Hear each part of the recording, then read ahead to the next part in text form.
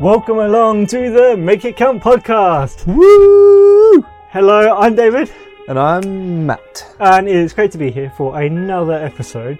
And what we're thinking about today is, who are we learning from? So, without waiting any longer, Matt, who are you learning from? Should we say this year? This year, that's reasonable. 2022. This year. So some people that I've been learning from recently, these group called GMB, which is short for Gold Medal Bodies, and it's not Instagram influencers. It's these guys that are all into mobility, flexibility, strength training, and it's actually pretty down to earth. They kind of their thing is a gold medal for you might be being able to stand up without using your arms because you've got kids and you need to carry your kids. So I quite like that, and it's a lot about this sort of movement and strength for what you need your body to do in real life and for the long term. And we've spoken before about the physical pension. And I just really like that. It really connects with me. The last couple of years, I've been a bit more intentional about looking after my flexibility and mobility, as well as just sort of my general aerobic fitness, because I realise if I don't look after those joints and everything, and they're not going to do well, and later on in life, it's going to hinder me. Mm. Yeah, you sent me an article that I did actually read about that, and yeah, one of the things they talk about is really being strong, being mobile, and what was the other one? Something about balance or mental or maybe sort of mobility, but like in terms of you're able to, it's to do with using your brain to do motor skills. That's there the one. Yeah. Using your brain. And actually you've bought you've bought some courses off them, didn't you? Yeah. So that's why you've been learning. Yeah, exactly. I've read some of their blogs, and I watched a bunch of their YouTube videos earlier in the year, and then of course they've got some paid content, and eventually I was like, you know what, I'm going to give it a shot, and I bought one, and you get lifetime access to this, and I've been going through it. I actually love it. I love it. So I'm probably going to get some more of their courses when I finish this one. Yeah, lifetime access with an online digital course. That would be interesting. Well, yeah, exactly. But either way, even if it's just until the internet crashes, and it's great. Still longer than you normally get if you bought a course at a gym, I suppose. Yeah, that's been really useful, I suppose, to just think about investing in your physical pension. Absolutely. Some of the stuff that's practical, you want to be strong into long life. And I suppose putting it into practice. Yeah, that's cool. That's some good learning. Has the guy got a name? GMB? So GMB it's Gold Medal Bodies. It's like GMB. I will put the link in the thing if people are interested. The main guy is called Ryan, and there's a couple of other guys. I can't remember their names either. Yeah. He did like martial arts and everything, and one of the other guys is a physio, and one of them's like a doctor or something. I think it's funny because some of their videos that I've seen, I think I actually tagged you. You might have put me onto them, yeah. I only covered them a little bit, but he would do these like mobility stuff, and he'd be wearing these quite baggy jeans, and just a t-shirt, and you're like, this is just a random bloke who's in his 50s or something. That's what it looks like. Just doing these sort of weird mobile things on his hands and rolling and over and handstands and things like this. And he's like, you're just wearing jeans. Yeah, like normal straight cut jeans. Yeah. And that's one of the reasons why I actually love it, because it's a world of difference away from the whole sort of spandex or like get your ripped chest out. He's literally got like a polo top on and some jeans and like no socks and no shoes or anything, and just it's like wow. And then you start watching him move around, and it's this fluid motion, all these things, and doing these rolls, and it just looks fun. Yeah. So it brings a bit of the fun as well. Yeah, definitely. So he does look like just a bloke, though, doesn't he? Just a random bloke you can see on the street, and then he's quite mobile, quite strong. Absolutely. But, like you said, he's not. Yeah. Wearing the skin tight stuff to show it all off. Yeah, exactly.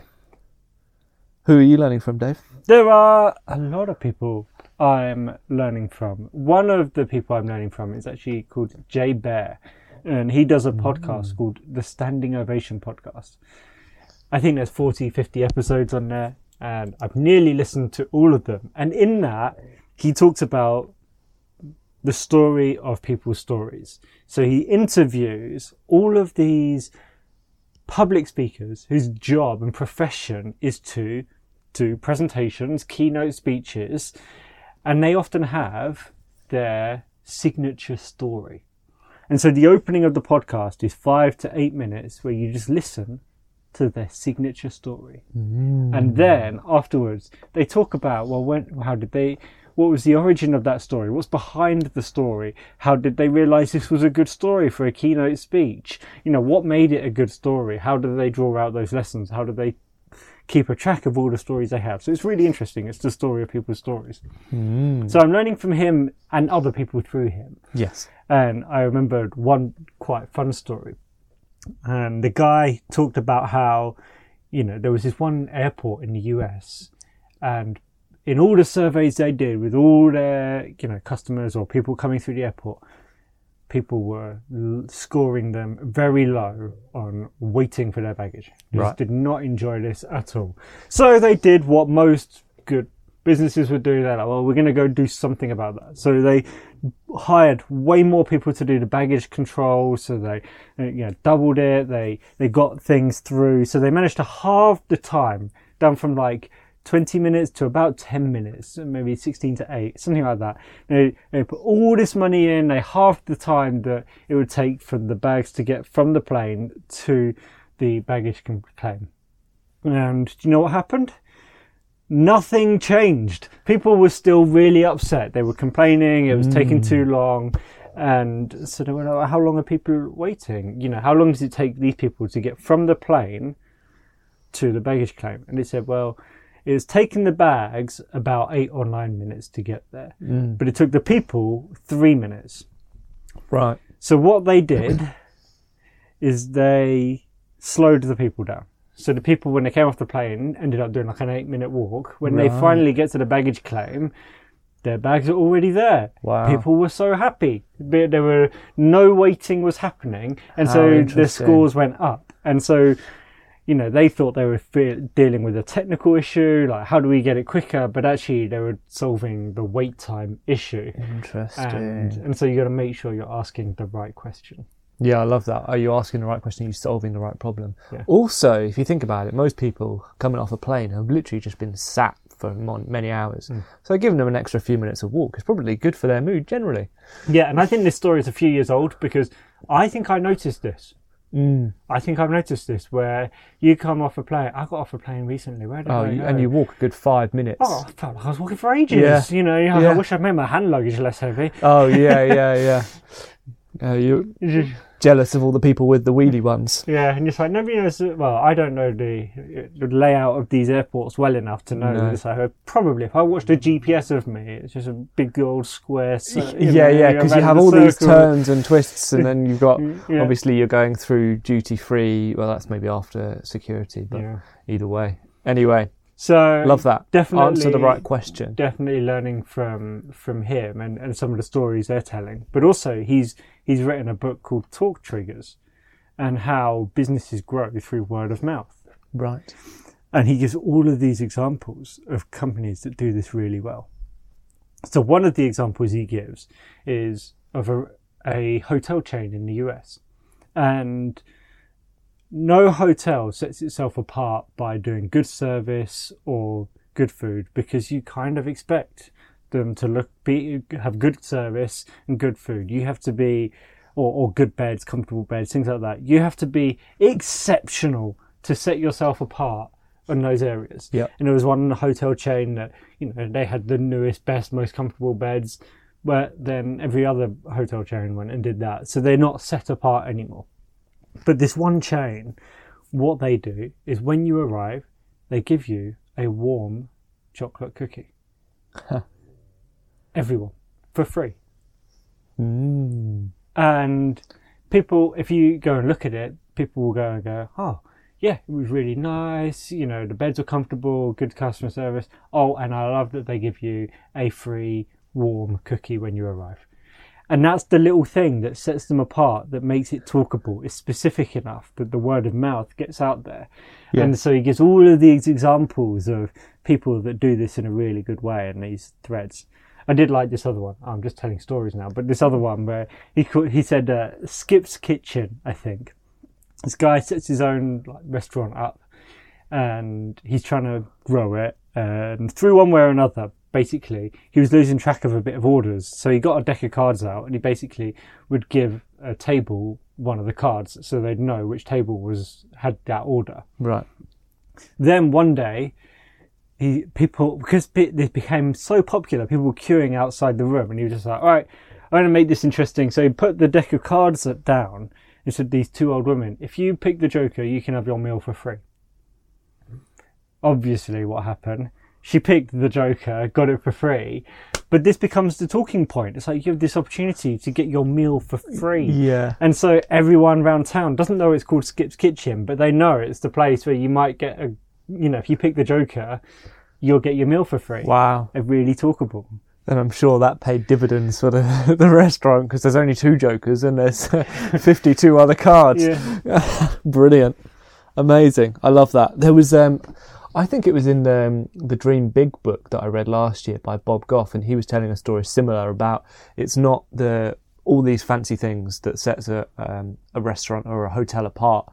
And he was telling of, I think it was a hotel, and there was this one, and basically by the swimming pool, there's this old school red telephone, and anyone can just walk over and pick it up, and then a nice voice will greet you on the other end.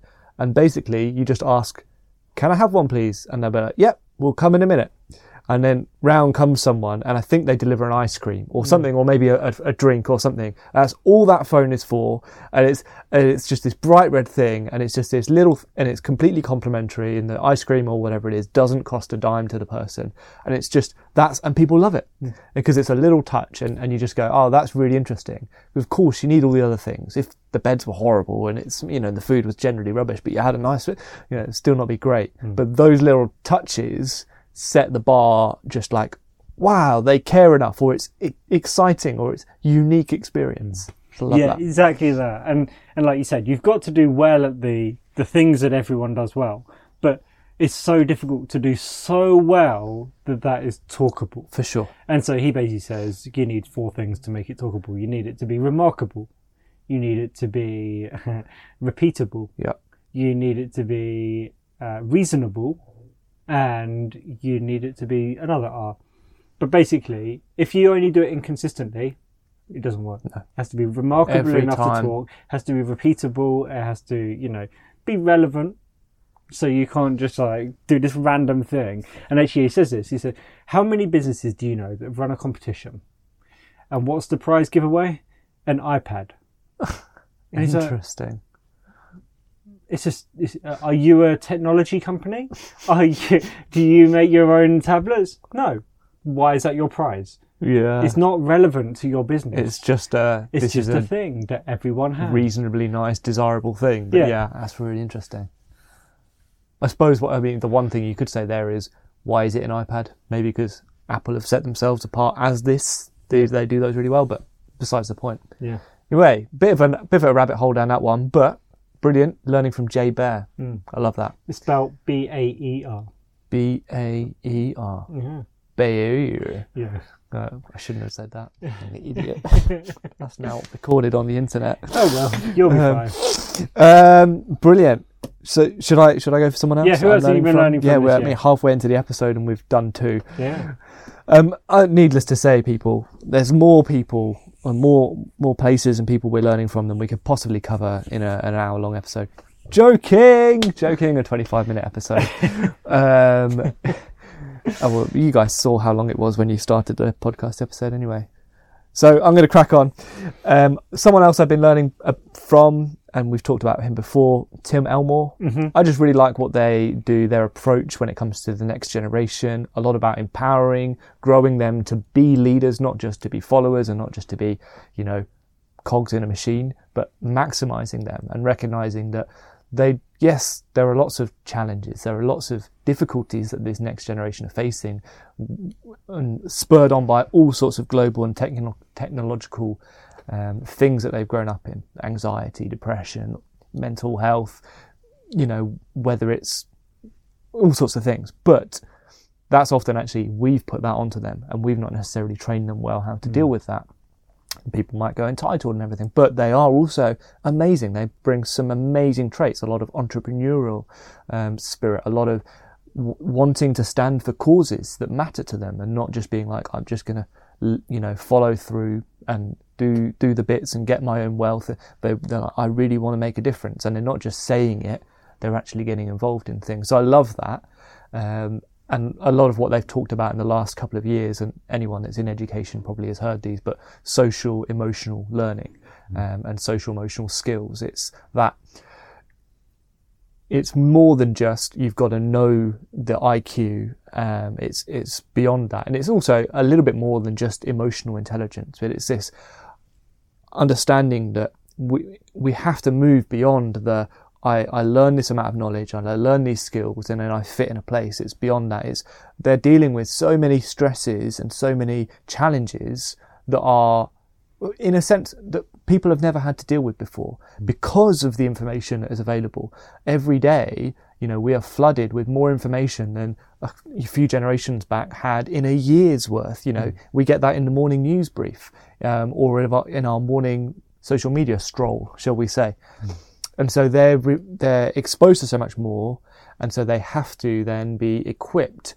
This is how to deal with this. This is how to be grounded in who you are, and maybe we've spoken about that in terms of in community and in family with meals and everything, and have that grounding. I just love that, and I love the positive spin they bring and empowering the next generation and going.